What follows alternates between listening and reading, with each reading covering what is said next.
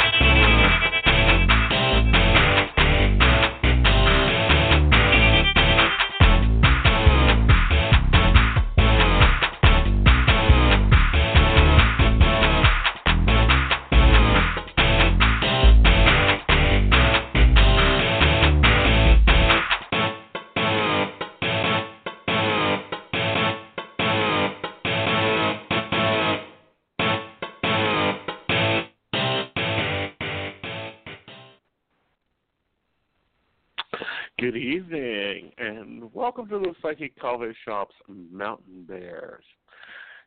It's tonight, and of course, with me tonight is Techie Joe. How are you, dear? What are you up to? Doing great. How are you this evening? Oh, I'm getting busy. I'm at that point today. You know, some of the news has been ridiculous. Well, the news is being ridiculous in general. No, it is not news that Justin Bieber had an April Fool's joke. Well, yeah, there's that, but come on. Then that wasn't even the worst of today. Like, come on. Like, can we just talk about, when windmills give you cancer?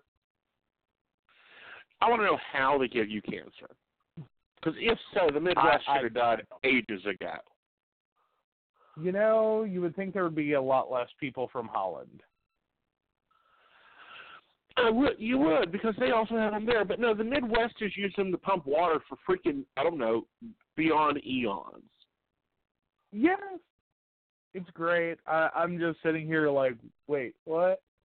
I think that's one his followers, his little horde, has got to go, okay, just a minute.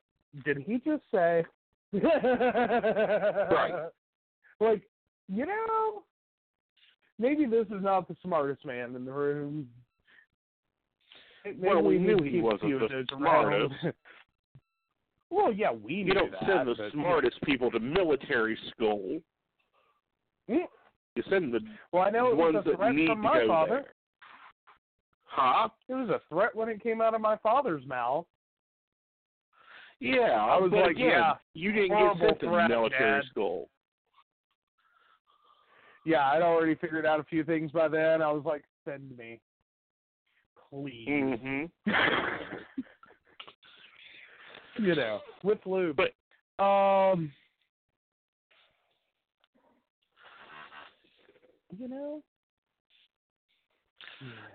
So, they finally got the Mueller report.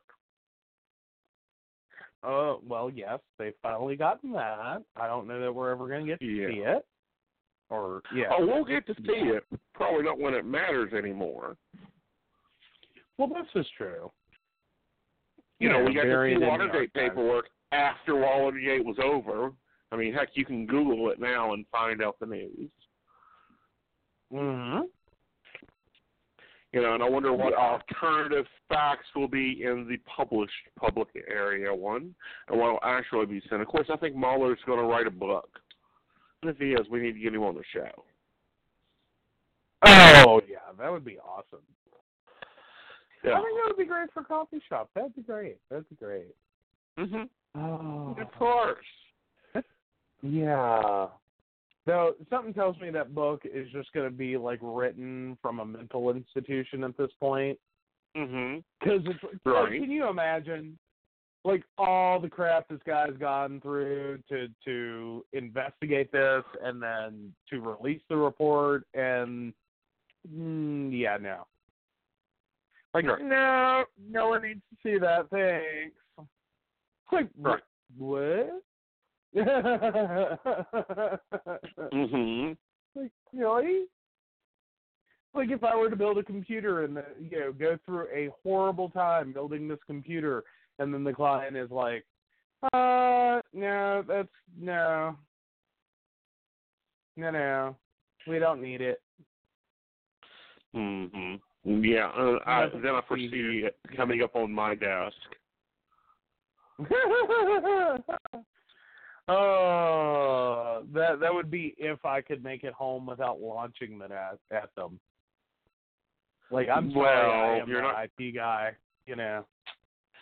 I know. I can hear the screaming phone call now, and I will go, well, honey, just bring it on home. Just bring it on home. Things will be perfectly okay. Yes, it will. It will. But, yeah. Anyway. Oh, I especially need use of a desktop. Well, you have a desk now. I know. Come on, tell everyone about your desk. Well, guys, I find, I've been really problematic in finding a desk because I actually wanted a real desk. A desk that I could sit down at, I could write at, I could use the laptop as a desktop. I had places to sit manuals and stuff at. And apparently, I don't know who the world is designing desks today. They don't have a clue what anyone does with them. Like, they never have used the desk they have designed. I don't even think it's that. I think it's like the bigger issue is there's effectively 3 markets for desks right now. There's this kind of student desk kind of thing, which is somewhere between absolute bare bones, like $35, and it's just like 2 shelves and a desktop, and it's 18 inches. Up to the little, like, I don't even know how to describe it. It's like a little one drawer. It's not a keyboard drawer, but it's a one drawer, just big enough to set a laptop and like a fake plant on. Like, that's one segment. Then there's the writer desk thing, which you had, which still, I mean, that's barely enough room to pay your bills on. Like, if you were to sit there with a stack of envelopes, the checkbook, and outgoing mail and some stamps, that's it. Idiot. That would be it. And yeah, and those 2 are right there, and they're like, there's that segment, and then and then the writer's desk, which is kind of almost right there. You could really call it one segment. And then the flip side of it is like full knockout office. It's like you have an 8x10 room at least, and you need a desk. And it's like, no, I need something in between. Just something in between. I don't need all of that, and I need way more than that. Yeah, there's, and that's been like an ongoing issue. And that's even been a problem for offices. It really has been. Like, some of the corporate furniture that I've seen, some people, it's like they get so excited they finally get their office, and it's like, I'm now in a closet because my desk takes up my office. Like, this is the only thing in there. There used to be a thing in offices about how big the desks were. The bigger the desk, the more important you was. I know, but this is beyond. I mean, no, I get that. I do. Yeah, this is way past that. Because then turn around, and then you have the people that are in a shared space. And it's like, if you're an office looking to not do the cube farm, you don't get a lot of options anymore. You know, what I'm seeing a lot in corporate offices appealing. nowadays look like cafeteria tables with chairs. Ooh. I know. Can you imagine trying to work with that? I would have killed people. Yeah, no, Yeah. that's just kind of nuts. But I can understand. Well, and I know there are some offices, especially small businesses, they'll just start buying 8-foot collapsible tables. Yep. Just, we're going to fill the space with 8-foot tables. And it's like, Right. oh, those are the worst desks. You know, that, like, I understand why. I do. I get it. I get why people do the 8-foot table. Mm-hmm. Those are the worst desks. They really are. You know, so I mean, you know, we finally found me a desk. This was after extensive shopping, and me going, no. Is that even a desk? My bureau is larger than that. Juxtaposed with, it's only $3,000 and would take up the living room. Yeah. Like, that's been the back and forth. It really has been. Like, and at one point I was like, I will buy you whatever you want. You need a decent desk.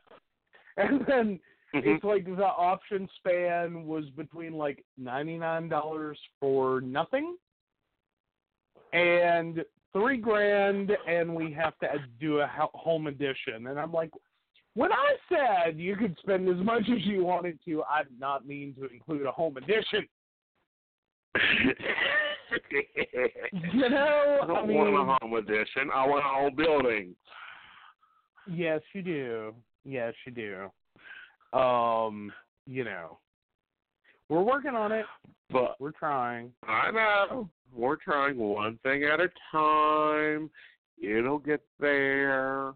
I have to remember to breathe. And, you know, for right now, we found me a great desk for $30 at Goodwill.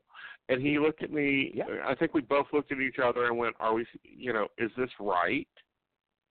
First of all, I was questioning the price. And then I was questioning the size.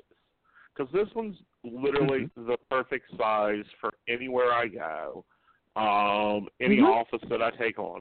You know, because we've had the debate of, do I build me a home office outside? Or do I go ahead and rent me an office out of the house? Yes. Yeah. You know. Yeah, and, that's an ongoing discussion. Especially, well, okay, let's fill you guys in. There's a caveat here. We would have already done the building thing, as in we were going to go out, do a building, bring it to us, set it up in the backyard, we're good to go. We'll deal with making a little breezeway to it later. This was our game plan. And then there was a sudden realization that we have a small problem. And small is the correct word for it. There are 3 ways into the backyard. One of them requires a clearance from the state of West Virginia because it is a road easement. One of them requires the building basically fold up and go into a bento box. And the other one is a carport. These are the 3 means and avenues to the backyard that do not involve going through the house. Because frankly, compared to the one side, I think we could go through the house easier. We can find you an office in a bento box. Like maybe an inflatable office. Looking at the total expense of $4,000. Once, you know, we do the electric, we buy the air conditioner, heater unit, we install the coffee maker, we install the dry sink, we get the solar panels, we do the patio with the breezeway roof, and this, that, and another. That's $4,000. Yeah, that's where we're going to end up at. Right. Well, yeah. You know. That's That's where we've been with this. Is it's kind of like, if it had been easier, we would have probably have done that. Granted, it's probably a good thing we didn't, because the whole bathroom experience, that alone, that really ripped into my budget hard. Well, like that. The whole that took our the budget. bathroom was supposed to be simple. You know, if we had had a conservative, knowledgeable contractor, we would have had more than enough money. Because do you realize there's enough supplies to do 2 of our bathrooms? This is true. This is true. I mean, but how upset can we get? He did leave, like, most of his tools. Again, you know, it was a trade-off. And he left most of the supplies. So, you know, if we wanted to do another bathroom remodel, we had the supplies to do it. Hey, we could build another one on. That's part of the large-scale plan, and that's the other debate, is if we build me an outdoor office, and then in 2.5 years, like I plan on, knocking the back section of the house off and adding a wing to it, exactly how beneficial that is that. Well, yeah, but you know what? We need the space more than we need the supply. We really do. That's where we are right now. It's, you know, we need the space more. But yes, and as of last night, we actually got the bathroom that we had done, finally got the floor clean. Yep. Magic erasers are wonderful. Yes, they are. They're a wonderful, and I'm going back to my thing. motto. And I'm going back to my motto. Okay. I am not hiring a contractor younger than I am. Oh, yeah. And it was unfortunate he wasn't even that cute to stare at. I know. And then the ones that really weren't cute enough to stare at wouldn't take us on because they were afraid we would stare at them.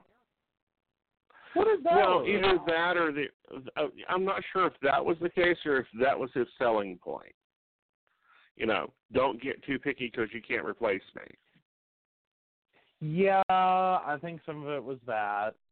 But honestly, at this point, I wish we had gone with the choice before him, who actually finished everything out. Because boy couldn't build a shelf. I look, our bathroom's not huge. It really isn't. And storage-wise, I was like, we need some storage in here. Let's build basically take an over-the-toilet shelf and then blow that up. Make it actually hold more than a roll of toilet paper.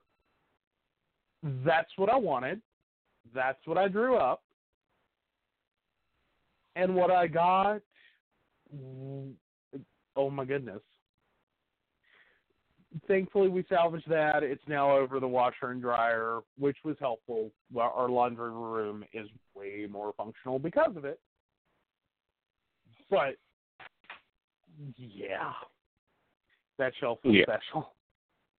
It is, and not in a we're going to cherish it forever kind of way. No one's cherishing the shelf. Yeah, but then we also rebuilt that. Yes, but we rebuilt it. Yep. We got some help from a friend. It was wonderful. He did such an amazing job. He did. If he was comfortable with plumbing, we should have just used him. But he wasn't comfortable with the plumbing work I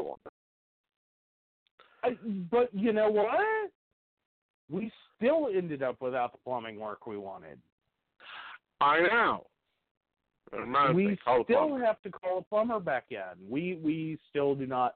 All this started, can I just point out, because there was a situation with the bathroom sink, and I was like, I cannot deal. This is what started the whole remodel, and I still don't have a bathroom sink. I know, I still have to call the plumber. I've been relegated to calling plumbers. Well, you've been relegated to calling any plumbers, repairmen, furnacemen. And dealing with car repair. Well, you've been dealing with car repair for a reason. Well, or you get on and taught a class. Do I now? You could have gone and taught the class, and I could have done the car repair. Well, there's that. But no. No. Because they don't like dealing with me. No. This is the reason that he deals with repairmen. He deals with, contractors. He deals with all that. Because they don't like dealing with me. No, they don't. No. Yeah, it's safer this way. Because they start their sales pitch, and I'm like, I know this script. I think I heard this script 20 years ago. Yeah. You need a new script. Why don't you try a new script? Well, but now when they try a new script, it involves things like, headlamp fluid. And I'm like, no, I'm a little better than changing the fluid in my lights. I'm beyond. I will survive. Well, I think my favorite one was when you took the Soul in. Oh, God. And they said you needed a new air filter. Mm-hmm. And the car had less than 10,000 miles on it. Yep. I know. Believe me, I understand that one. I'm still a little cranky about. I don't know. There were a few things in that service I'm still a little cranky about, but I don't know. At the end of the day, I just have to kind of go, all right, well, this is where we're at. It is. It's where we're at. It's fairly good where we're at. I have a nice operational, functional desk that has a clipboard tray. You would think something as simple as simple as a keyboard tray. Not a clipboard. Well, yeah, keyboard tray. This is now a rarity. Really? Yeah. What are these people typing on? Laptops. I have one of those. The whole problem. That is the whole problem with desks right now, or a large part of the problem, is so many people are switching from desktops to laptops for portability. And in that scenario, unless you do an add-on keyboard setup like you have, you don't need a keyboard tray. It's just like it stays in the box. No one ever installs it. No one wanted it. So they found they can make more money by selling it separately. For twice the amount of the desk. Yes. Because people who really want a keyboard tray really want a keyboard tray. Like, and they will spend the money. Like, no problem. I got to have it. Here, take my money. Yeah. Just take my money. And, but, it's like, come on. What else was it I was bitching about we can't find? And I'm like, really? This is so silly. Oh, my cleaning totes. Oh, yeah. Your little caddies the things for that cleaning. you put cleaners in and carry around the house so you don't leave them all over the house. And, things like cats and dogs don't knock it over and drink it. Yes. Apparently that's a rarity. Yes. I'm like, really?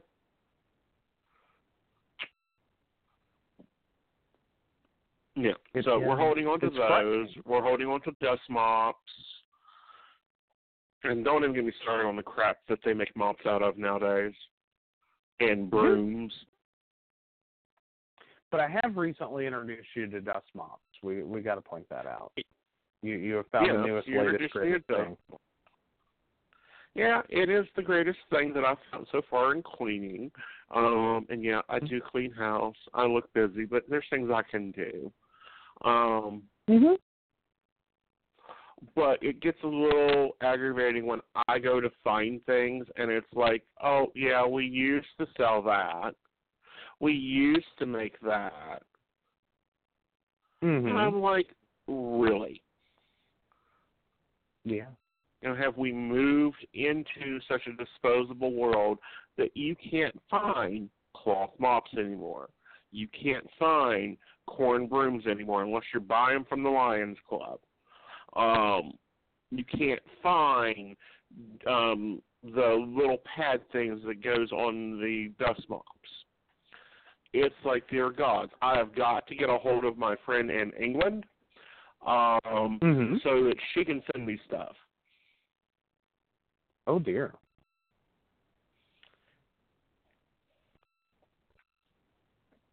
I don't know. For some products, I think they end up, and I know now especially, Swiffer and Roomba took over the world, and it is really hard, I think, in some regards to find, especially when technology moved in, it becomes really hard to take over it takes over, and you cannot find some of the things that it replaced because a lot of people moved over. I'm just like, I don't even want to see what the pets will do to a Roomba. I mean, well, I think you answered that question earlier today when you were vacuuming the dining room. Yes, and the dog tried to attack the Dyson. He tried to eat it. Yeah. He was getting too close to his ball. I know. Yes. Meanwhile, we still have to our keep dog him to doesn't fetch. attack anything. Literally. Not really, he no. never attacks. No. We can barely get him to bark. For the first 2 weeks, we thought he could not bark. If the little one doesn't bark, he doesn't even raise up. Yes. But yeah, he's a sweetie. He is. He's a border collie. Y'all guys know Vlad. You've seen him in the blogs. You've seen him on my Facebook. He's normally the backseat driver. But he apparently does not like the Dyson. So, no, we will not be getting a Roomba. I thought that would be awesome to have a Roomba, to sweep the floors constantly and get to pet hair and take care of all the allergies. Not so much, apparently. No, basically I can see this poor Roomba's life flash before my eyes as Vlad attacks it. Then Anna flips it over. Ollie sits on it. And then Chrissy goes through and poops on it.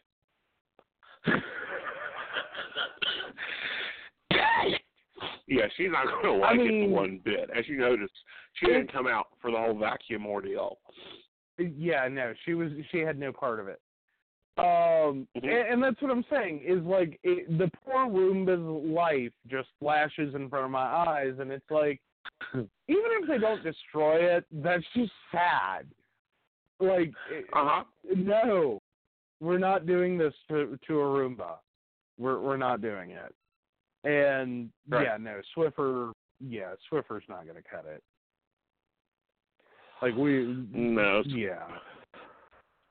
Yeah, it's not anything else. The Swiffer is nice, but I don't like how it makes the floor sticky. Well, realistically, I think that's because it doesn't actually clean. Like, that's where I finally got to with Swiffer, is it just,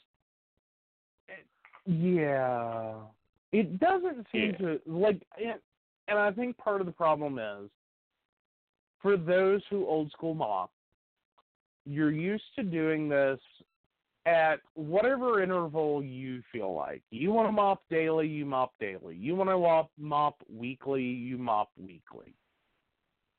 Monthly, whatever. It's like whatever your life level is. I'm one of those, like, I will at best mop a couple of times a month.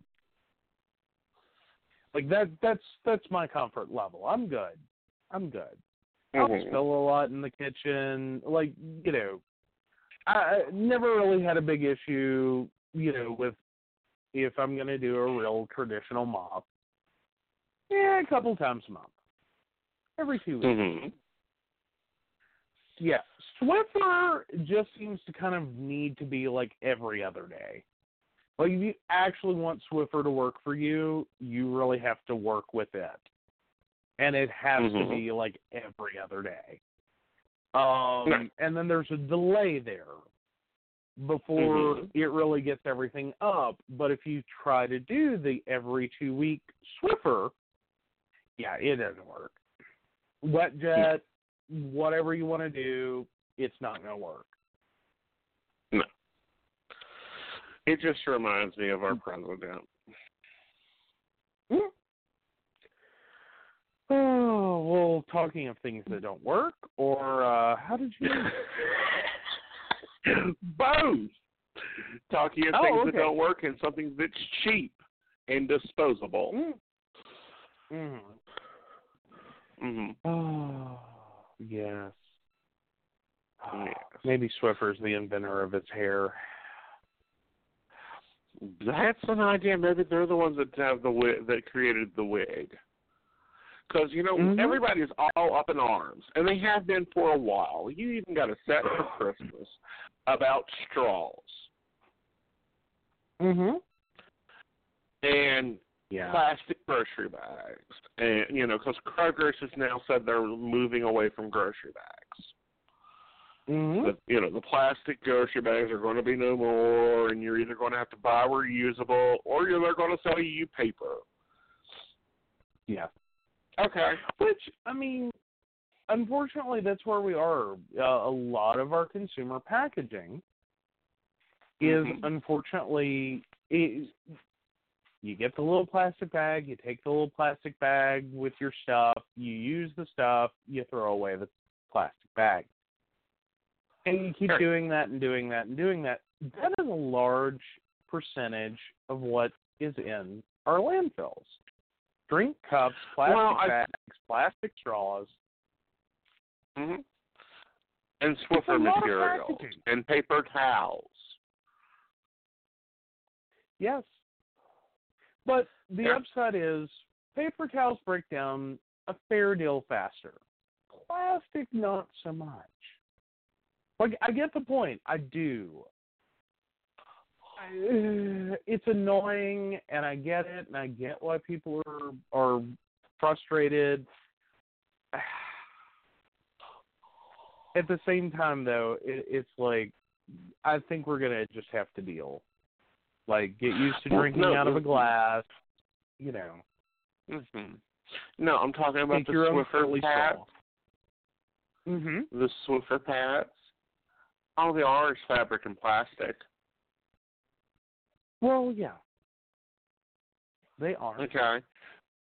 And it's like, basically, it's like a can't get a straw off my Starbucks. It's like a puppy training pad attached to the end of a stick. That's what a Swiffer is, really. It's a puppy training pad. Like, I think you could probably take a puppy training pad, put it on the end of a Swiffer, and use it, and it'll work just as well. If not better. Maybe. But, yeah, it's. I think that's literally all it is. I could be wrong, but, yeah. They seem very similar. They do, and they behave very similar.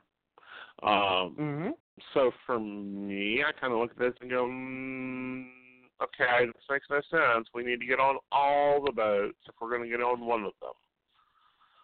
You know, you took away the cups and the packages that actually contained the food instead of having it run all over the place, because that was bad for the environment.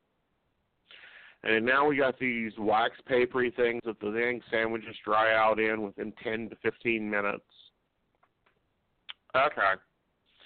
Now you're going after our straws because they're bad. Have you ever tried to drink a soda in the car without a straw? It's a bit of a struggle, especially if you get large or whatever super mega ultra large size restaurants now have decided to offer. And a lot of that, though, one, it's the size of the container, but part two, it's the sheer amount of ice really screws with that. Like, that's more so, I think, the bigger problem is, like, I could deal with a medium cup, lot less ice. Like, just give me a drink. I can deal with that. I can deal with that and dry. Right. I have done it before. Right. You know, but, you know, they need to look at other things that are using plastics than freaking straws. Like the packaging.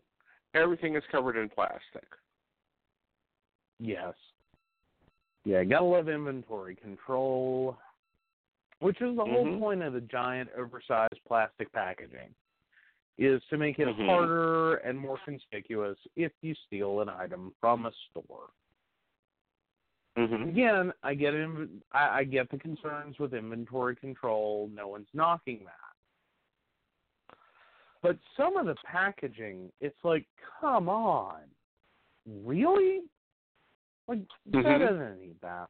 One of the worst offenders, for me at least, Sam's Club, some of their packaging, it's like, what are y'all doing over here? Like, I some of it I get why the packaging is as big as the packaging is. I do. But a lot of the stuff at Sam's, it's like, who is stealing this? A sumo wrestler? You expect a nice little old lady that's, checking my receipt to tackle me? Or a sumo wrestler to keep them from shoplifting the ginormous package? Like, really? I don't. It's too much. Like, a lot of that packaging is giant. It is. It's too much packaging. That's my biggest complaint with Sam's is you go in there for like 4 things and you end up leaving with a basket. Right. Like, you will fill up that shopping cart. And I know the quantities are large. I get that. But, I mean, like, even if you're just in some of the smaller segments of the store, like the pin set I got you. Well, $5 pin set. Came in a package, and it's 2 pins and 4 refills. Comes in a package bigger than my day planner. I'm like, I actually used it to fit my old day planner in. Yes. Like to store it, my old day planner fits in it. Yes. That's what I'm saying. Like, that, for 2 pens and 4 refills, that's a lot of packaging. That's way too much. Way too much. Right. Yeah. And, what I don't get is why, in 1939, the flour and the wheat and the sugar and everything came in cloth sacks. Those cloth sacks were turned into clothes and curtains and pillowcases and quilts. Matter of fact, I think we washed one that was made out of that. Just saying. Possibly. Why? Why can we not? Why are we not doing that? Why did we go from that to paper? Why did we go from paper to now plastic? Yeah. Well, the progression there was with fabric packaging.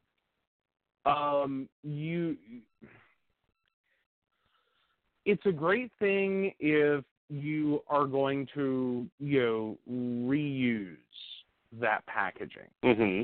If, however, you're not going to do that, that is a lot of wasted resources to make those textiles. Then you turn around, okay, great big push for paper. And that works. The only problem is that kills a lot of trees. We, at the point in which we moved from paper to plastic, we were killing more trees than we could replenish. And so you turn around, we go to plastic.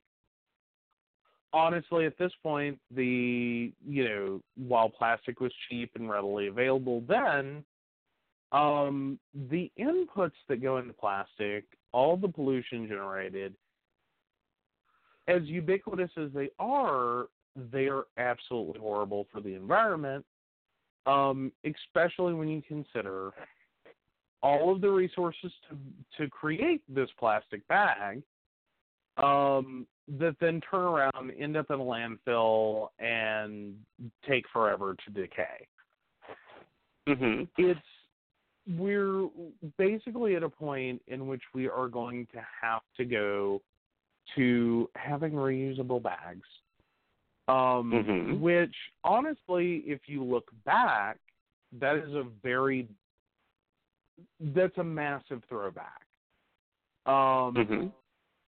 All the way back to the early days of marketing. Your original grocers were most likely, at best, going to throw something in butcher paper. We're going to, at best, maybe wrap something that you were buying as a gift. And again, probably in brown paper. And that was it. You were expected to show up at your grocer with some kind of container to haul your groceries home.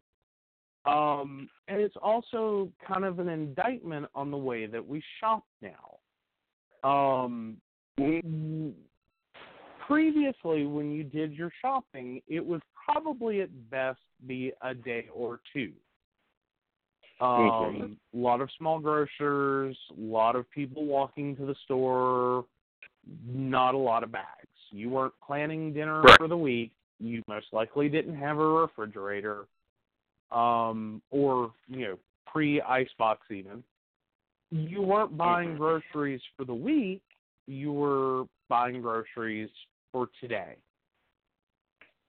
And in that context, it makes it a lot easier to have a reusable container to carry your groceries back and forth.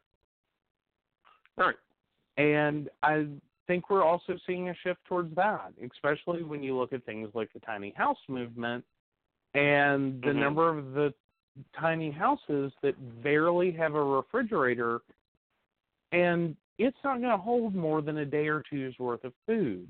Like, if you're talking components, good luck getting a pizza in one. It's not happening. Those refrigerators are tiny. tiny house, tiny refrigerator. But, and that's kind of the point of the whole concept, is you're more so living in the here and now and not necessarily accumulating lots of things that, well, maybe I'll use it next week. Well, maybe I'll, get sick in a couple of months, so I need a stock of soup. And maybe all these things will happen. Right. Or you, as most people do, you end up with this very well-stocked pantry, and either things expire before you can use them, or they end up in a donation box. That's it. Yeah, because you have a piece of this, piece of that, 2 pieces of this, none of it together. Right. Or you've got 20 cans of Campbell's, chicken noodle soup.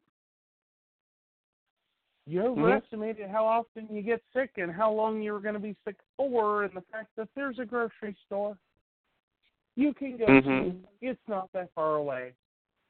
It'll be okay.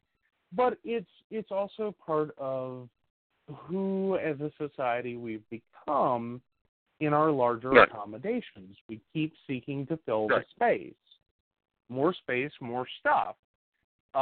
Again, one of the biggest tenets of the tiny house movement is reduce. You don't need all of this crap. You can go to a store. You can figure it out. It'll be okay. You don't need a 6-month wardrobe. You don't need rooms you never sit in that force you to keep a job that you don't want, that you don't like, to earn the money, pay for the house that you don't want to be in. So screw it. Take the money, build the tiny house, move in, reduce your belongings down to where you get a tiny house, and then there you go. Not that they don't have their own drawbacks. Well, I'm sorry. I like a tiny house. I like a tiny house. I could fit into a tiny house. However, nothing else could. No, that's basically the point. It's honestly the best description of a tiny house I've ever heard is it's a closet where you sleep. Right. That's it. And that's I could the whole point. And I could be happy with that as long as I had a tiny office that was separate from the tiny house. Well, yeah. And there are people who do that. There's a fair number of artists that have gotten into the movement. And it's not like they live in a tiny house, and they also have, say a barn as a studio or some other space where they can spread out and be creative that they don't have to live in. And sometimes it's also the biggest problem for artists is you end up in an area, and especially if you're renting, and you end up having to go for a second or third or whatever number size in bedrooms space just to have that workspace. Just to have somewhere to shove all your materials. And then you're still at that disadvantage if what you do is messy, or as our friend Mark, if you're in a situation where you have a kiln, that takes up a lot of space. That totally changes where you're looking to live. You don't just put a kiln in a spare bedroom and call it a day. Your local fire marshal is going to have some things to say about your 220-volt kiln. They don't get happy about that. I'm assuming it's 220 volt. It may be even higher than that. I know that it's an electric kiln. I know that it's super powerful. Probably Every place 440. he has lived, he has had to get an electrician to come in. And then it becomes a series of issues. You've got to hire the electrician, but before you can hire the electrician to do it, you have to have a landlord that will let you do it because you're modifying the property. Some landlords are like, I don't even want to hear it. Right. Especially if you're trying to have like your home studio set up. And it is. Right. It puts a lot of pressure on someone. Right. But, yeah. And it does. It is. Mm-hmm. You know. And then there's, even with, yeah. Even with like down, when I bought the townhouse, the only reason I went for a townhouse was it had a full basement. Mm-hmm. Mm-hmm. I could go with that. That's lovely. I had the biggest office in town. Mm-hmm. We actually had 3 offices in there. Oh, nice. Same thing here, too. We have somehow crammed 3 offices into this house. I don't know how. Well, it's because this house was, is a little bit larger. If it was a modern-day house, oh, honey, we would have to have, we would have just knocked out the back wall. Forget fixing the bathroom. Well, no, It'll become a closet. Actually, if you're talking about new construction, though, that's also been part of the tiny house movement, is pointing out, while this house is definitely way bigger than something that would have been built 20, 30, 40, 50 years before it, compared to what started hitting the market in the 80s, 90s, and beyond, this is a tiny starter home. This is what this would be listed at, is a small starter home. That's all. This would be intended for 2 adults and a newborn at worst. Because what people are what has come out of this is the McMansion, and which is the antithesis of a tiny house, is the polar opposite. The McMansion with the 4 bedrooms, 2 offices, a 3-car garage, a formal dining room, an eat-in kitchen, a living room, a den, a family room, 4 bathrooms. Right. Who needs blah, that? blah, blah, blah, blah, blah, blah, blah. A lot of people want it. Yeah, but who needs that? A formal dining room. Yeah, there's a lot of things people think they'll do when they have a bigger house. And it's a dream, it's a thought, it's a theory, it's a belief system. That you'll use all these things. That if only you had a full, a formal dining room, and it doesn't mean it has to be formal. But if you had your dining room was a room and you could have 20 people over, you think of all the parties you would have. The reality is you get a house that big, and unless you have the income to afford a maid, you throw one party and go, never again.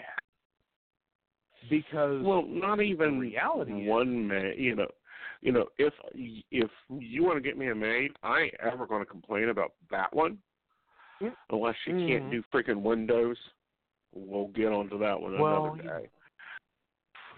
But it's like, come on, can you not, in most houses today, you cannot see the dining room table. Most people eat in the living room, which drives me nuts.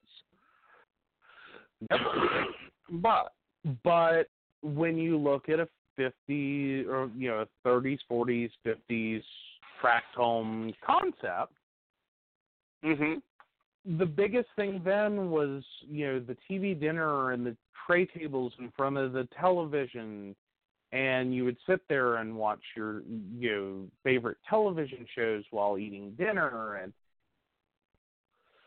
there was a pushback from that led to the, no, we're going to turn off the TV and sit down as a family and eat a meal.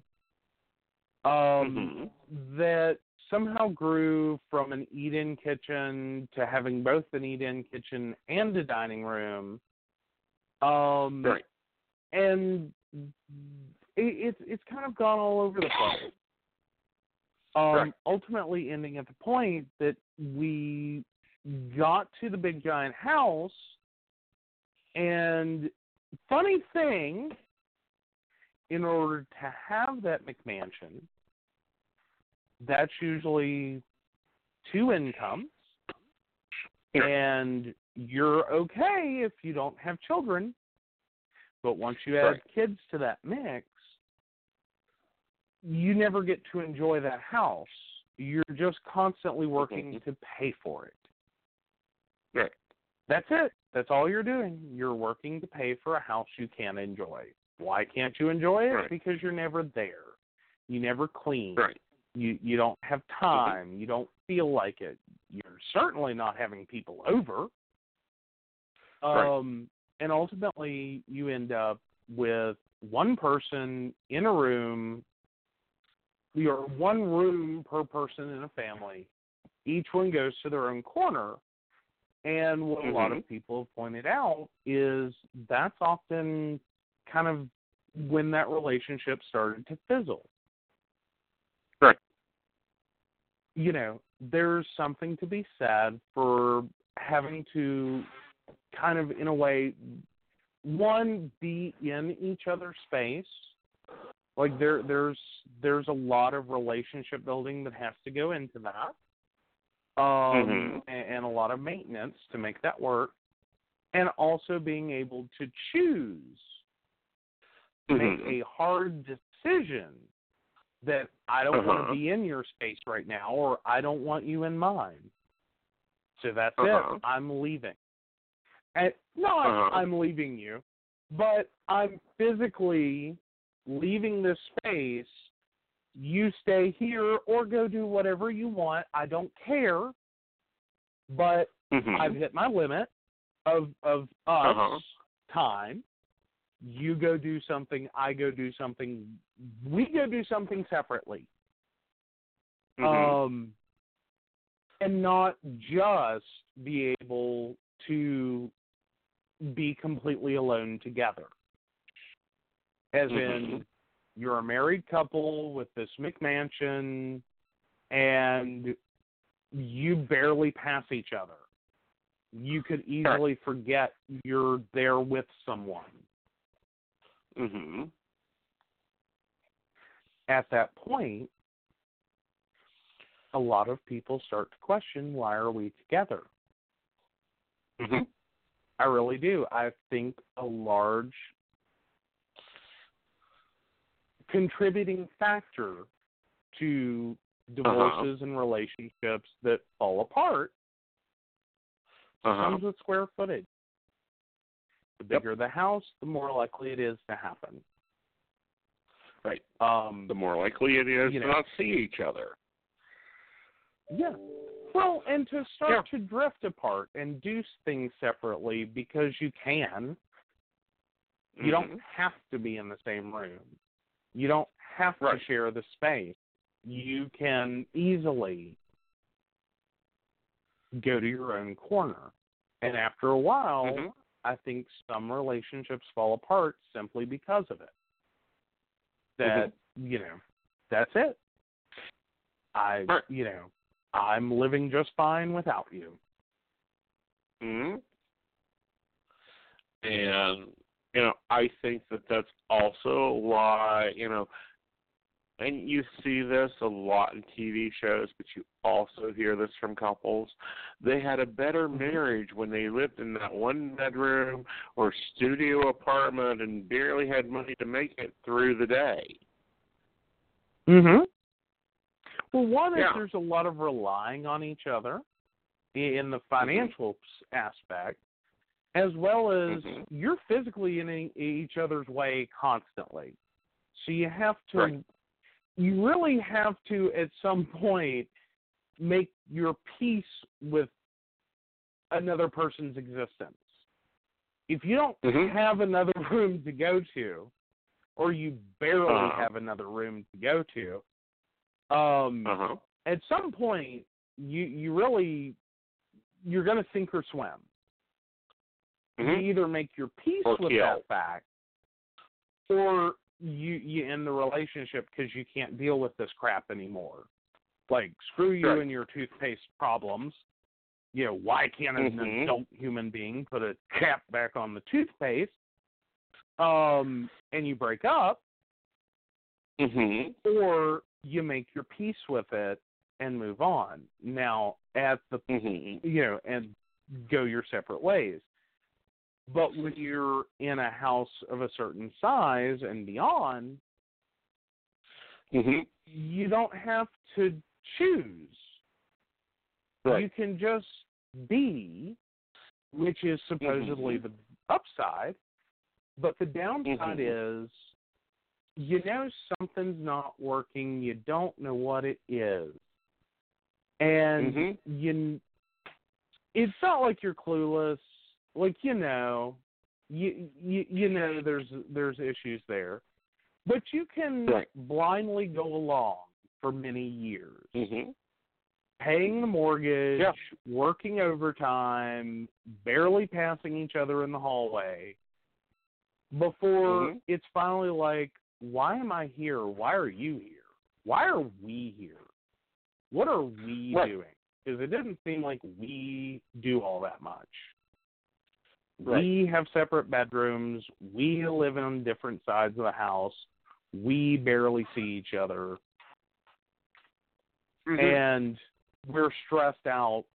The credit cards are maxed out. Because and you get a 3,000 plus square foot house that also comes with the expectation, now you have to fill it up. Mm-hmm. Chairs and tables and lamps and pictures and right on down the list. And so it's not just the mortgage, it's the credit cards and the, home equity lines of credit, and then the bathrooms, because now you have multiple. Each one develops its own separate sets of problems, and right on down the line. And so more house, more money. It was supposed to make you happy, and no, it's just more reasons to fight. Yep. It's more problems. More reasons. It's more aggravation. It is. Mm-hmm. Yeah. And it's more furniture and crap and things you have to own. Mm-hmm. Well, that then also tear up. Yeah. So you have to replace them. Mm-hmm. Which just perpetuates that cycle. Once you have, and I think it's roughly right in that, like, I would say roughly 2,500 to 3,000 square foot range. Mm-hmm. Once you start getting into that zone, I think a lot of people that it's like your relationship is going to get tested right here. Yeah, you can afford to buy the house. Yeah, space seems great. Yeah, it is an investment. But now you have to clean it. Now you have to put stuff in it. Now you've got to pay that mortgage, and it's, everything is bigger, including all of the expenses for all of the problems, because that list didn't get shorter suddenly. It just got longer. Right. It's not going to be cheaper. So now not only do you have this great big house to pay for, but you have all the stuff. Right. And all I the think stuff it is. to dust and take clean and to clean up. Mm-hmm. And, I remember back when, And we were talking about this a couple days ago. That, you know, that we were talking about how TVs used to take up half the physical space of a room. Mhm. And it's, you know, and they were smaller, and, you know, everyone wanted this huge, big screen TV. Everyone wanted a big screen, 52, 72-inch, you know, theater screen TV. Now, most people watch their television on a 3x6 screen? At best, yeah. Lots of cell phones and tablets. Yeah. Yeah. Lots of cell phones and tablets to view content. And meanwhile, we're actually in an age, and if nothing else, our move proved it, we would have had a spare television or two. You know, we could have put a television in the bathroom, could have thrown one into the kitchen. No and no. Thankfully, we haven't. Yeah, thankfully we didn't. But we could have. I mean, literally, you could sit in any room in this house and watch television. And yet, even we will sit here and end up watching stuff on our phones. And it's the same dang stuff. We figured this out the other day because you know, I watch a lot of stuff on the computer. I am still a computer. I still think that one of those televisions can be a great monitor, especially for my new desk. Mounted on a wall, there are studs there. Use your stud finder. And I'm not talking me. Think I found my own stud?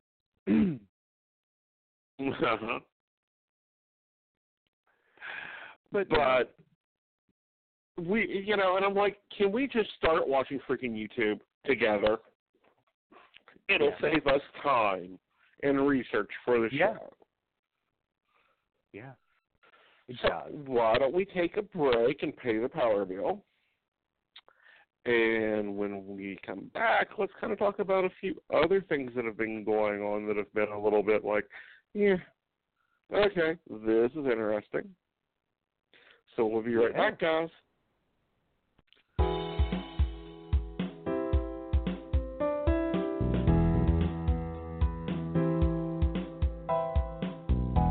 You're listening to The Magic Happens Radio Network, sponsored by The Magic Happens magazine.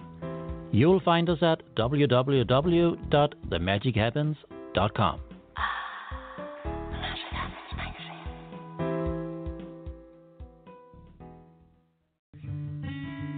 Hi, welcome, relax, have a cup of your favorite topics with your hosts Asen Knight and Rain Love. There's nothing like a good conversation to warm your soul and give your spirit a break now and then. Asen and Love have such a wonderful way of exploring topics like psychic phenomena, important topics in our daily lives from a psychic's point of view, and you never know who else will stop by, live on Blog Talk Radio. So come on in. We made a fresh cup of Java just for you. At the Crystal Lotus, we offer a variety of amazing services, whether it's partaking in a massage, Reiki session, or the various energy modalities, taking advantage of psychic reading, browsing the library, or shopping for metaphysical supplies. They also offer yoga classes and holistic life coaching. Located at 89 Old Main Plaza, or phone 304-729-8055. Crystal Lotus, taking the spirit where the body cannot go.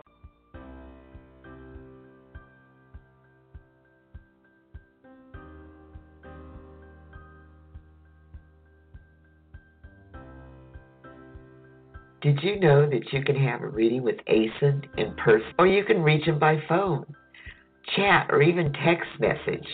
You should really check out his site, asenite.com, or give him a call. His number is 304-584-3592.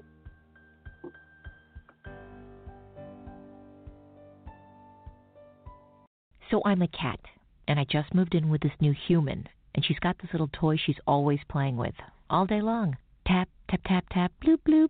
She can't put it down. There it is. Oh, and get this. She even talks to it. Last week she asked it for Chinese, and guess what? Egg rolls showed up. Like magic. Humans have cool toys. A person is the best thing to happen to a shelter pet. Be that person. Adopt. Brought to you by the Ad Council and the ShelterPetProject.org. Hi, I'm Rain. And this is Raven Wind, and we're the Feather and Bone Podcast. Two witches talking about everything witchy and nothing at all. We consider ourselves to be energy-based spiritualists, non-traditionalists, and decidedly not Wiccan. Our views on magic and life in general don't align with other pagans in the community, but we have a live and let live outlook on life. So if you want to learn something new while laughing a whole lot, you can find links to our podcast, Facebook page, products, and purchase tarot readings at featherandbone.net.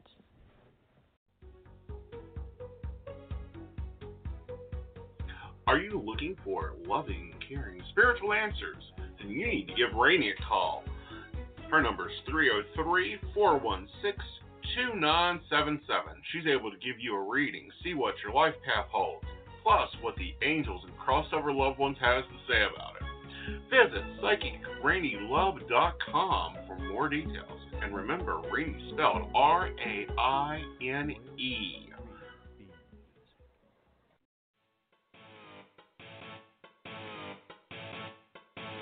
Do you like a little more grrr with your coffee? Then tune in to Mountain Bears here on Blog Talk on Friday nights at 9 p.m. for the latest in LGBT topics, current events, and technology. Every Friday night we'll be here. Join us as the Mountain Bears explore these topics and more.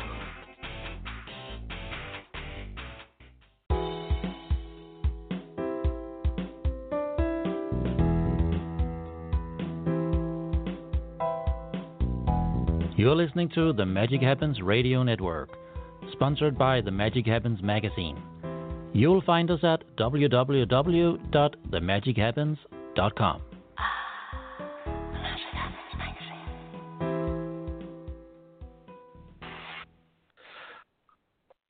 Well, welcome back. Please check out our sponsors, Pay Our Power Bill, guys. And some of our sponsors are really cool, really good, totally supportive of the shows.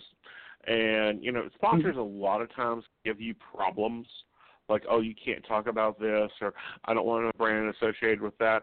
Ours don't give a damn. They told us, because I told any sponsor we get, any product we try, whatever, I tell them they're going to get it as I see it. If they don't like it, well, sorry, it didn't fit your marketing guidelines. Well, yeah. I was looking at USA Today, and it had a really interesting article. Mm-hmm. Yes. That, we are not, for a very long time, I've always said we are the minority of gays. We live in less, by God, lost our life, Virginia. Yeah, but it turns out nearly 4 million LGBTQ people live in rural America, and everything is not biased and awful. Or so says USA Today. Yes, and that was 2 days ago. They published that one. And this is a headline based on a report by the Movement Advancement Project. And it looks like 4.5% of us, so still a minority in a minority, don't congregate on the coast or in major cities. So, and that's a theological change. Yeah, it's 4.5% of adults and 10% of youth, just to go ahead and finish the quote out. But we are the minority still, but at the same time, it's not that, and this is a big thing they point out, it's not that it's all bias and awful. It isn't. And I've been surprised with the move, and with where I'm living now in general. Like, we haven't run into any issues. Certainly not the kind of ones that I would have expected where I was living before. That, you know what I mean? Yeah. I wasn't too sure how this would go because I actually moved to an area that I think is technically smaller. I think it's technically smaller. We are. Now I have to go look. I do. So, yeah. Let me see what our comparison is between where I moved from, with about almost 6,000 people, to where I moved to. Actually, no. Really? No, it's bigger. It's bigger. Oh, wow. Yes, by like 2,000 people. Yeah, but honey, look kidding. at where they're including then that. Oh, actually okay. closer to 3. Yeah. But, they're including,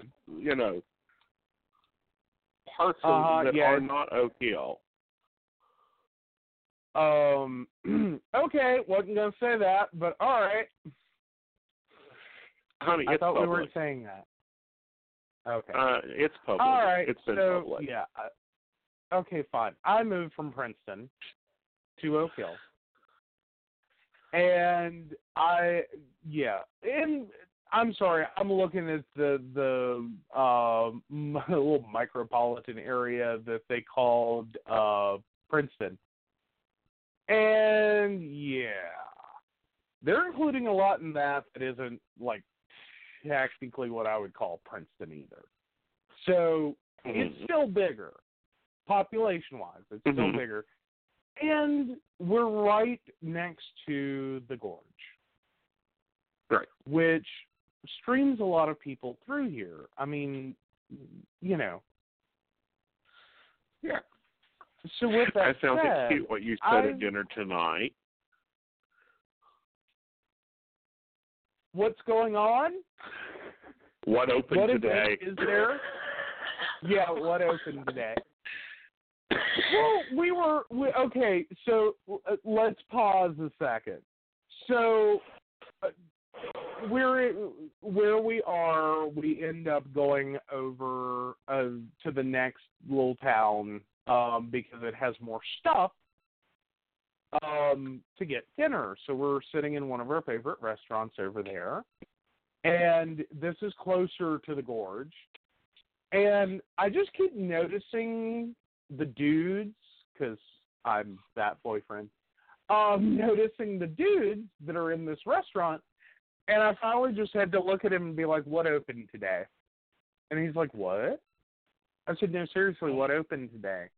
And he goes, what do you mean? I said, there's a lot of really skinny, little people that don't look like they're from here in this buffet restaurant. Because we're bears, we go to buffets.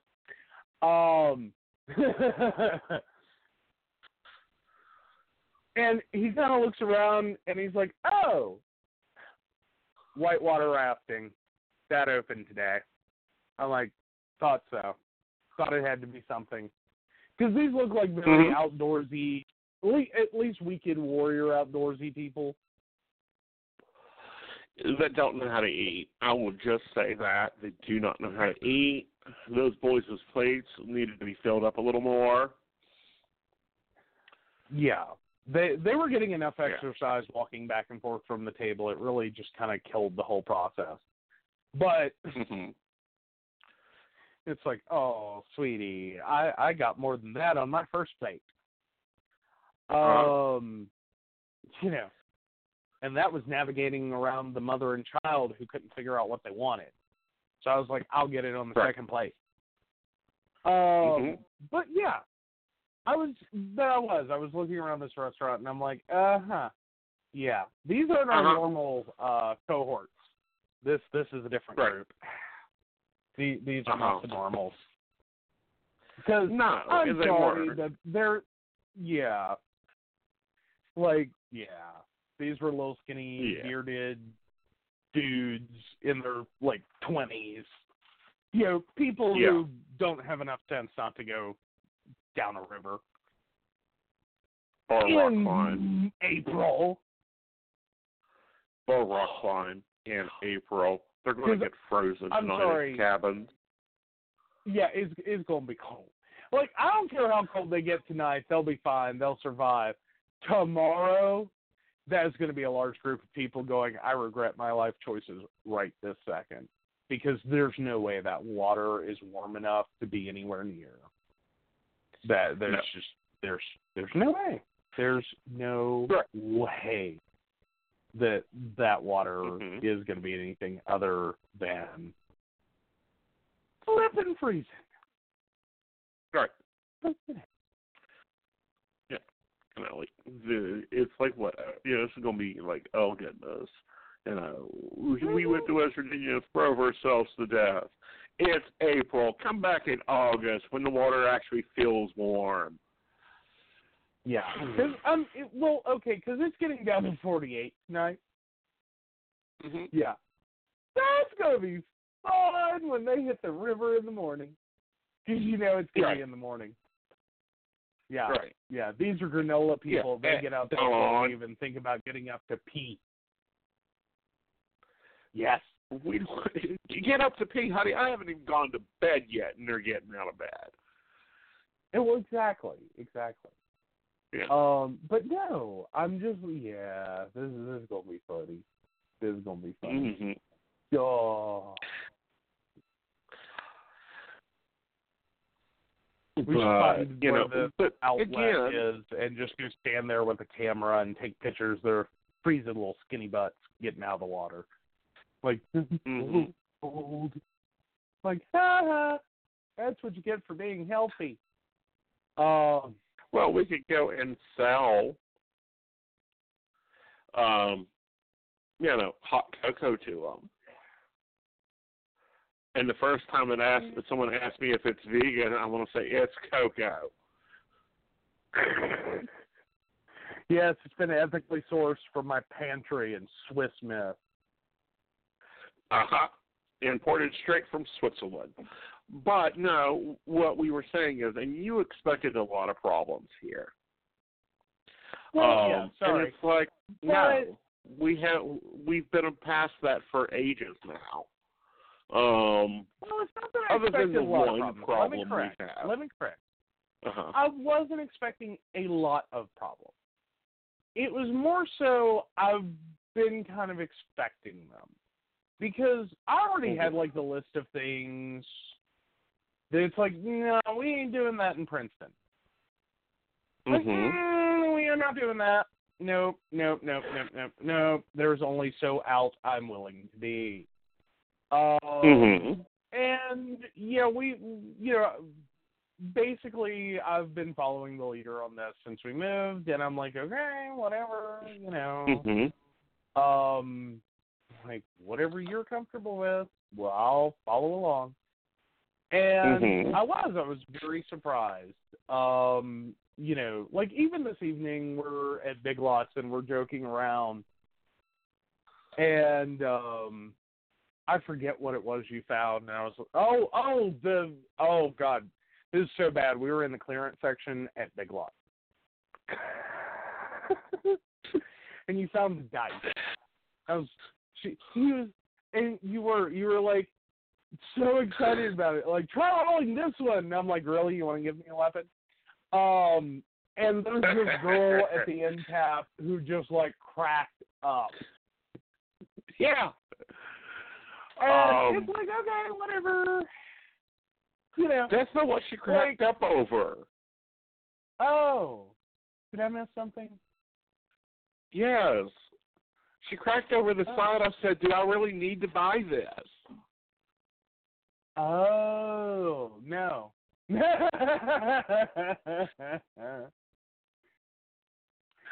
one that says, that says, I will and do what I want. Well, actually, it said, I can and I will. And I was exactly. like, yeah, we already know. Yeah. Yeah. No questions. But, yeah. Right. So it has been, it's been kind of, I don't know, it's been different. And I think some of it for me is working out just because I didn't grow up here. I really don't know that many people here. Yeah. You know what I mean? Like, I didn't have the 80s experience here because 80s in Princeton, kind of crazy. 90s in Princeton, kind of crazy. Early 2000s, still a little crazy. Yeah. It's still awkward there. Right. And here, it's not really that awkward. Of course, here, the difference between Princeton and here is I will look at a person and say, if you have an issue, parking lot's out there. I don't mind explaining how to fix your issue out there. You're not that type. I would say more of the thing here, though. From what I can tell, the population's also a little bit younger. Like, Princeton, there are so many nursing homes. It is a very older population. Well, I know. I'm not saying this isn't right. necessarily like babies, but no. Yeah, there's a fair. Well, and then you've got the gorge stuff, and that drags in a lot of younger people. Anyway, right. So I'm sure the areas had to kind of like go with the flow, like just this is how we make our money. Like, get over it, move on, deal. Well, and these people are paying to go rafting. Yeah, but we've worked hard. The 23 of us, I believe it is. We've worked hard. They've gotten very used to us because we're the ones that had to come back and be caregivers. So you're going to love us and our boyfriends. And if you don't like it, well, guess what? My mother knows your mother, and she will have a conversation with your mother. Yeah. So I'll just sit back over here. And enjoy my coffee. Oh, well, there is that. Oh, but no. No, I was just kind of, like, I didn't know what to expect, and I've been pleasantly surprised. Well, good. And Thurman was one of the first cities in West Virginia to pass the non-discrimination agreement. Beckley recently done it with hard work from the pagan community. And, I will say this, we got early exposure. And here's what I mean by that. Okay. And you'll understand the places that I've told you. You can order these for me. You can order these for this other person. In this town, if you wanted your hair done in the 90s, there was only one shop you would dare go to. The man is now 70 years old, still does hair in him and his doctor friend, who was the only orthopedics in town.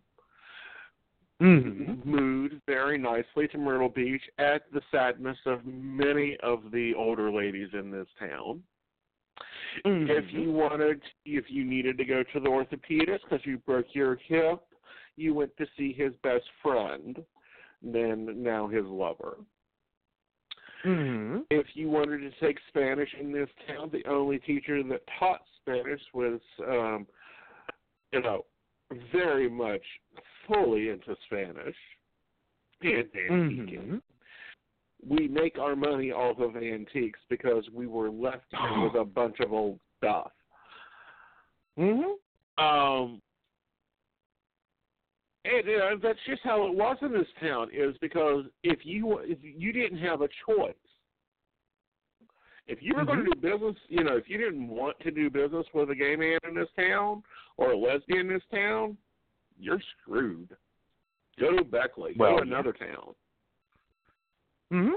If you want your flowers delivered on time, you better call the nice gay man. Mm-hmm. And these are the 80s and 90s. Mm-hmm. And I think that's the difference between a small town and a town trying to be a big city. Yeah. Well, and with Princeton, I think the bigger issue is we got railroaded people out of town. Mm-hmm. Now, not that some of them were undeserving.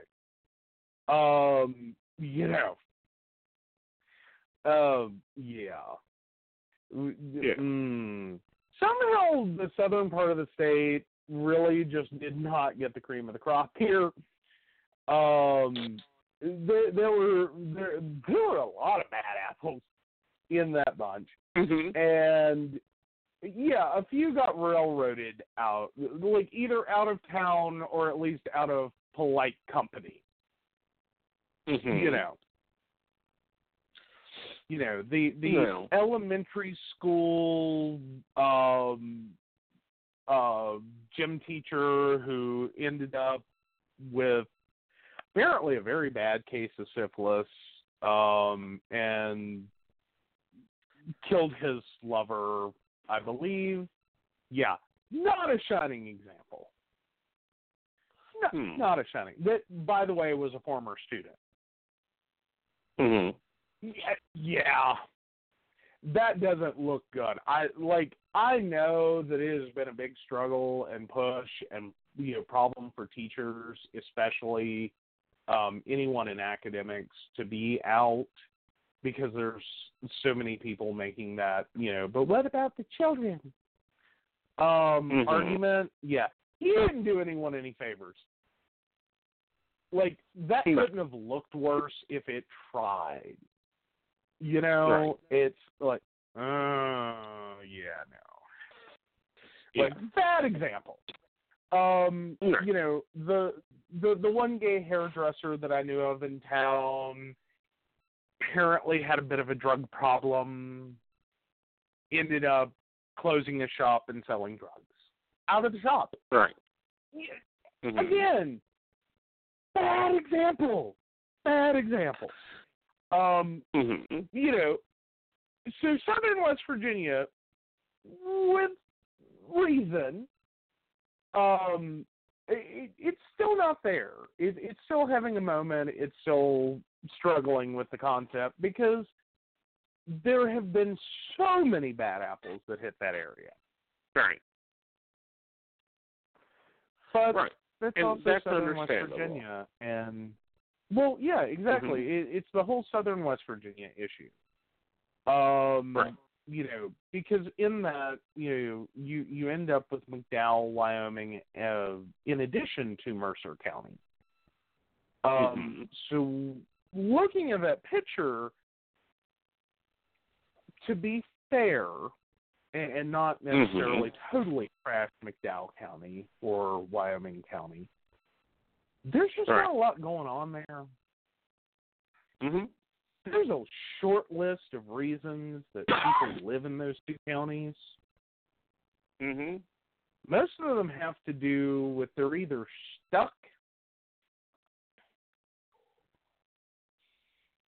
or they're probably not real nice people.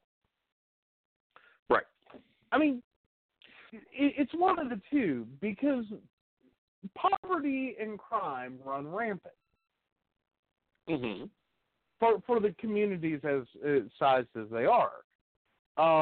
It's a great place to go get lost. Literally. In every sense of the word. And that also becomes, McDowell especially, your nearest everything in that county is on the other side of the Mercer McDowell County line. Right. It's where you buy your groceries. It's where you go to Walmart. It's where you get your car. It's where you get your car serviced. It's where you do everything. It's where you go to the hospital. Yeah. You know, unless you need a Band-Aid. Still takes 45 minutes to get there, but worth it. So, with that as an influence, it's kind of, it hasn't really fed well into being like, hi, we're here and we're beautifying the neighborhood. It's more like we're here and we're on, you know, the police blotter section. Right. Understandably. People are a little leery on that one. Southern West Virginia got a bad shake on that. Like, we didn't send in good gays. We sent bad gays. Well, they were the ones we didn't want. Well, yeah. We just kept pushing them south. Thanks for that. You're welcome.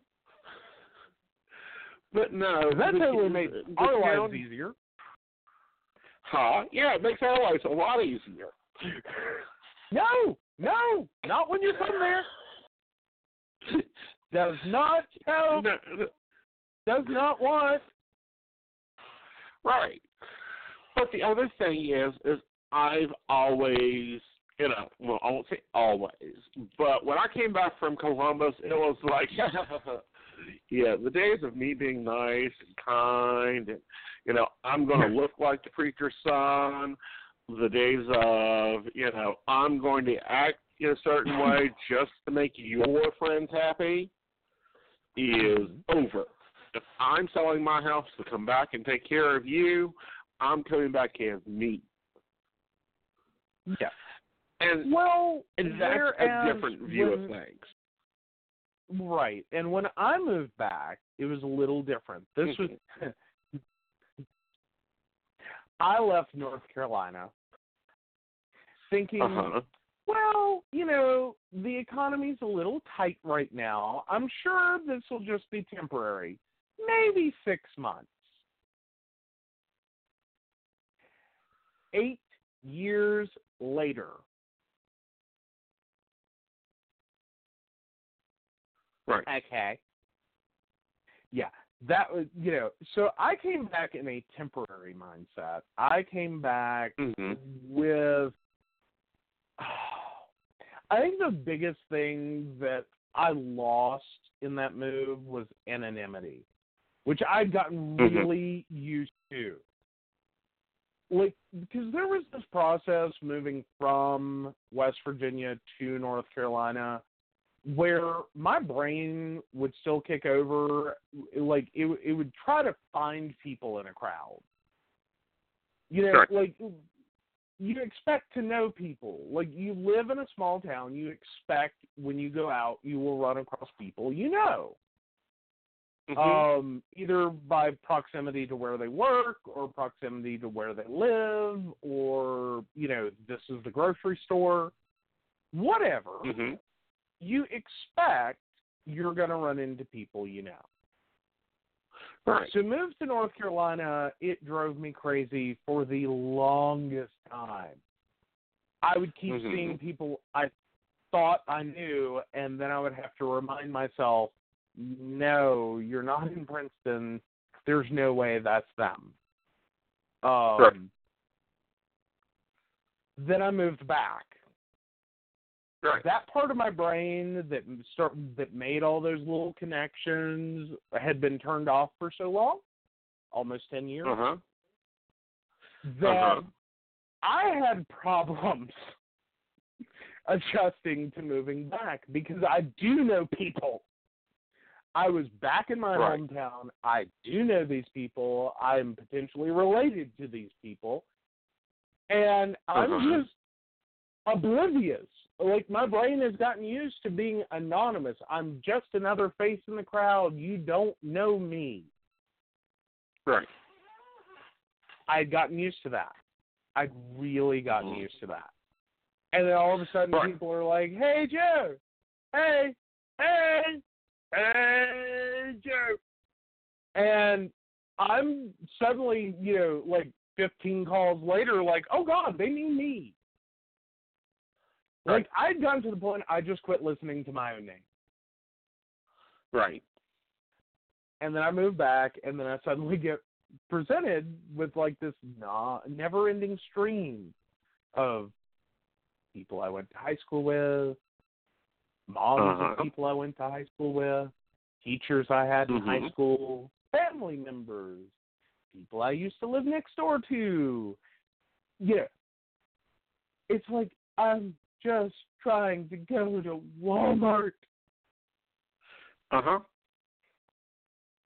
I don't want to know people right now. I didn't dress to run into people I know. I dressed to go to Walmart. Ratty T-shirt, crappy shorts, tore up flip-flops. I look like a homeless people. This is not what I want to run into people I know. Like, have some decency and respect that. Don't you people know? Then you get with me and we go to Walmart, and it is a 4-hour affair. Yes. How's your mother? How's your mother? Your mama doing good? How's your father? About drives me crazy. Still dead. Next question. Still on the organ. Yeah. Or the CB radio. Or, Yeah. Yeah. It's like, you get it, and I get you that you get it. But at the same time, that was the biggest thing for me was coming back from anonymity. I had learned to love the concept. I didn't, like, I would go to Walmart in the middle of the day on Saturday looking like a disaster from the night before, and I never thought twice about it. I moved back to Princeton within a month. I had to shower, put on clean clothes, and look like I knew what I was doing with my life just to go to Walmart. I was like, I miss my anonymity. I used to be able to look like garbage and not care. Like, I didn't. Like, I would go and just go to Walmart, grab the crap I needed. There was no, let me stop, assess the situation, take a shower, put on clean clothes. Now I can go to Walmart because God only knows how many people I'm going to run into and how long it's been since I last saw them. And, I hated it. It is. And and then you get with me, and it's like, no, you're not wearing that to Walmart. Yeah, I know. I've had to have whole conversations with you about that. Like, no, you're not allowed to wear that in public. And I'm like, what? And you're like, clients go to Walmart. Okay. Yep. Sorry. Like, you will you will adapt. You will be assimilated. It's like, no, seriously, I will run into people. It was almost as bad as having to explain to you why we wear pants in the house, and you didn't believe me. I am glad that is over with. Yep.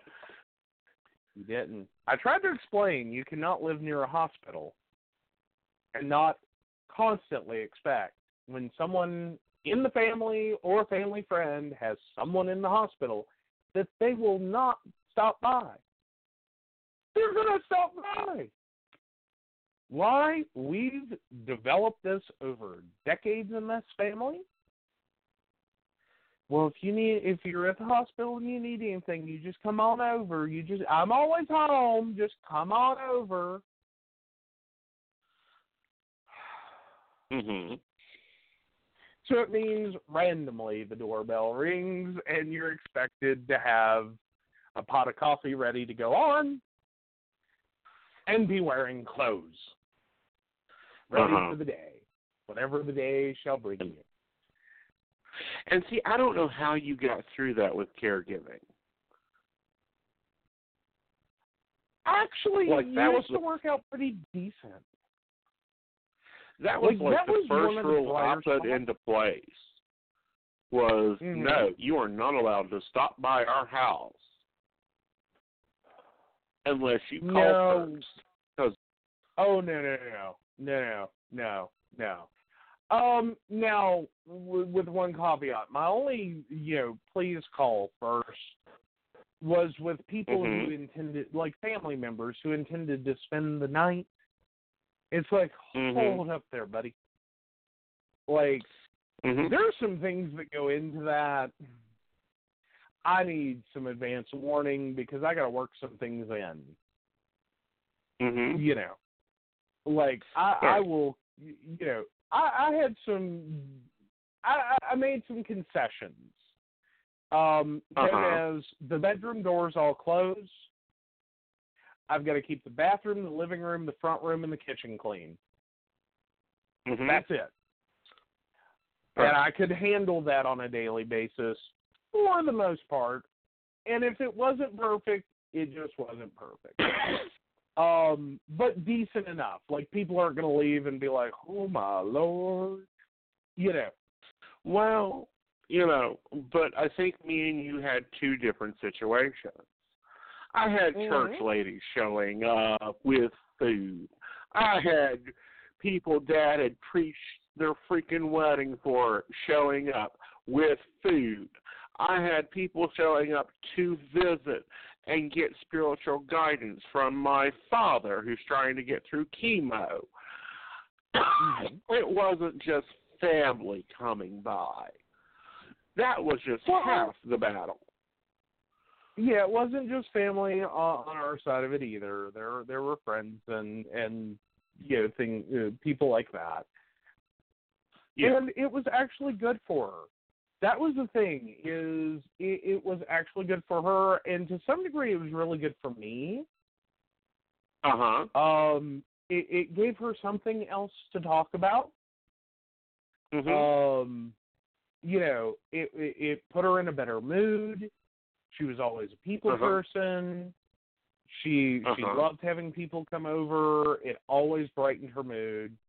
And there were days, honestly, if that person hadn't have come over, or like if no one had come over that day, I don't know how we would have made it.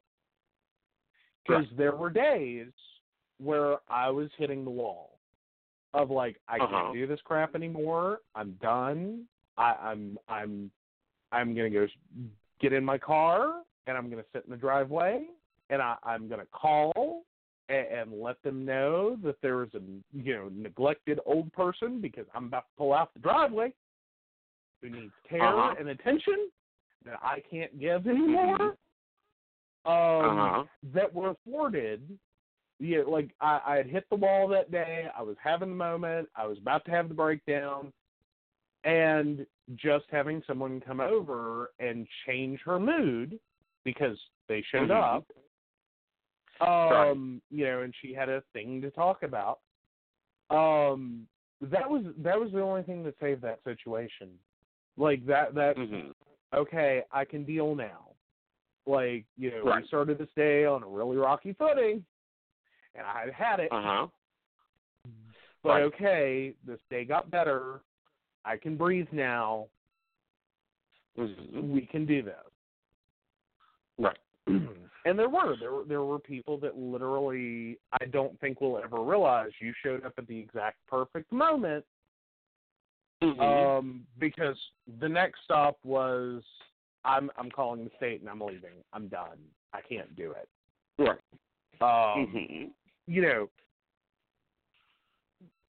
And which kind of goes into our other topic. Yeah, caregivers have that moment. It is. It's just there. Sometimes you hit that wall. It's not like you hate the person. It's just I'm not built for this. No one is. And you hit that point where it's like I can't. Right. Well, and we have two different experiences. Mm-hmm. Your grandmother, had Alzheimer's. My father died of cancer. The two different experiences for that is, I'm doing everything I can to keep him hydrated and attempting to get the food in him and making doctor's appointments and dealing with home health care and dealing with this doctor surgery, this thing. And, him throwing up at this sight, the smell of food. Like, your office used to be my dining room when we were going through chemo and radiation. And, when they go through that, they don't want clothes on. Because they are roasting or they are freezing, and it may change throughout the day. Well, yeah, and I do understand that because back in the 80s, my grandfather diagnosed with cancer, had oral surgery, his tongue was removed, it was esophageal cancer, and so he ended up with a feeding tube, and I know the first thing my grandmother did was she moved the toaster oven out to the garage, and she literally ate all her meals out there because she couldn't bring herself to eat in front of him. Right. Because he's on a feeding tube. And I know one of my things as a kid that I don't know, it's not like I got in trouble for. I think it was one of the things the adults had a struggle with, though. Right. Because he's on a feeding tube and it was his birthday. And, it's his birthday. He gets cake and ice cream. I was like 8. And, they're trying to explain to me that he can't have cake and ice cream. He can't eat it. And I'm like, I'm not stupid. I understand he doesn't have a tongue. He can't swallow. I get this. He has a feeding tube, and what's the difference between a milkshake made out of cake and ice cream and the stuff you're putting in the tube? At which point, I got one of those looks that adults give children. When it's like, why didn't I think of this? Why did the 8-year-old just have to tell me the most obvious thing in the world? That nutritionally, functionally, there's really no difference between what I'm about to mix up and put in that feeding tube and a little bit of chocolate cake and some ice cream and some milk. Nutritionally, it's almost the same. It's not going to hurt him. No. Well. No, actually it wouldn't. Bolus feeding it to him wouldn't have hurt him. Actually probably done him well because that tube crap, and I'm sorry, it's tube crap, that stuff is nasty. Nasty. Bolus feeding is terrible. Yes, I have a nursing background. I've done many boluses. I would have preferred throwing milk and food in a blender. So that's what he did. That's what we did. There was a quick rush to go buy him a cake. So we all sat and had cake and ice cream. And I think it was the first time anyone had eaten in front of him or that he had been part of a meal. Probably in a little while. But it was just that moment when I said it that everyone's looking at me like, okay, not a stupid kid, and he actually wait, he just realized something that we should have processed. This is not impossible. This can actually be done. This is very doable. Some of that, though, and I understand better now. One, I wasn't a caregiver. Not in the sense of, like, I wasn't there 24 hours a day managing and handling and dealing. Part one, so, you know, I'm a step back at least from a situation. And part two is some of this is just stuff that you, as that caregiver, don't have an opportunity to really stop and think about. Right. And sometimes that's one of the biggest annoyances as a caregiver. Is it's honestly, there's this moment in caregiving where you would swear you've gone down a few IQ points. And most likely you have. It's called exhaustion and fatigue and compassion fatigue, and there's a whole lot of lovely names for it. But all of it taken together is you start just trying to survive the days. You know, I don't want to think. I just want to go on autopilot. I just want to make it through. You know, we were up till 3 a.m. last night. I was back up at 6 this morning. You know, I just can't even right now. There's not enough coffee to even. Right. And with that, you do start to just, you don't want to think. You just kind of want to survive. Right. And that's sometimes the worst part of it, because people will say things and your gut reaction is, shut up, I know what I'm doing, I do this every day. Followed by, oh God, that actually makes sense and can be done, and I just totally jumped someone over it. I'm sorry. And, you know, now I feel stupid because why didn't I think about that? I'm the one doing it every day. I should have known. You can't. And you can't. It's two can'ts in one. One is, no, you just can't even some days, and no, you really can't. Like, the critical thinking part of your brain ends up having to switch off. Because the rest of the story is, you're dealing with a situation where if you sit there and you think critically about all the things that may happen or could be possible in this situation, you will go crazy. But on that note, we're out of time. We are. And that's kind of a little surprising. It went really fast. Hope you guys enjoyed this one. And we will be back next Friday with another one. And let's see what else is going on.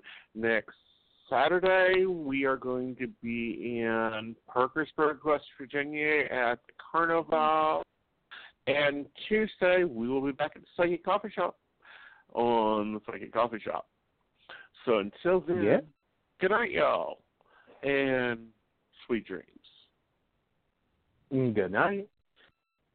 Night, JoJo.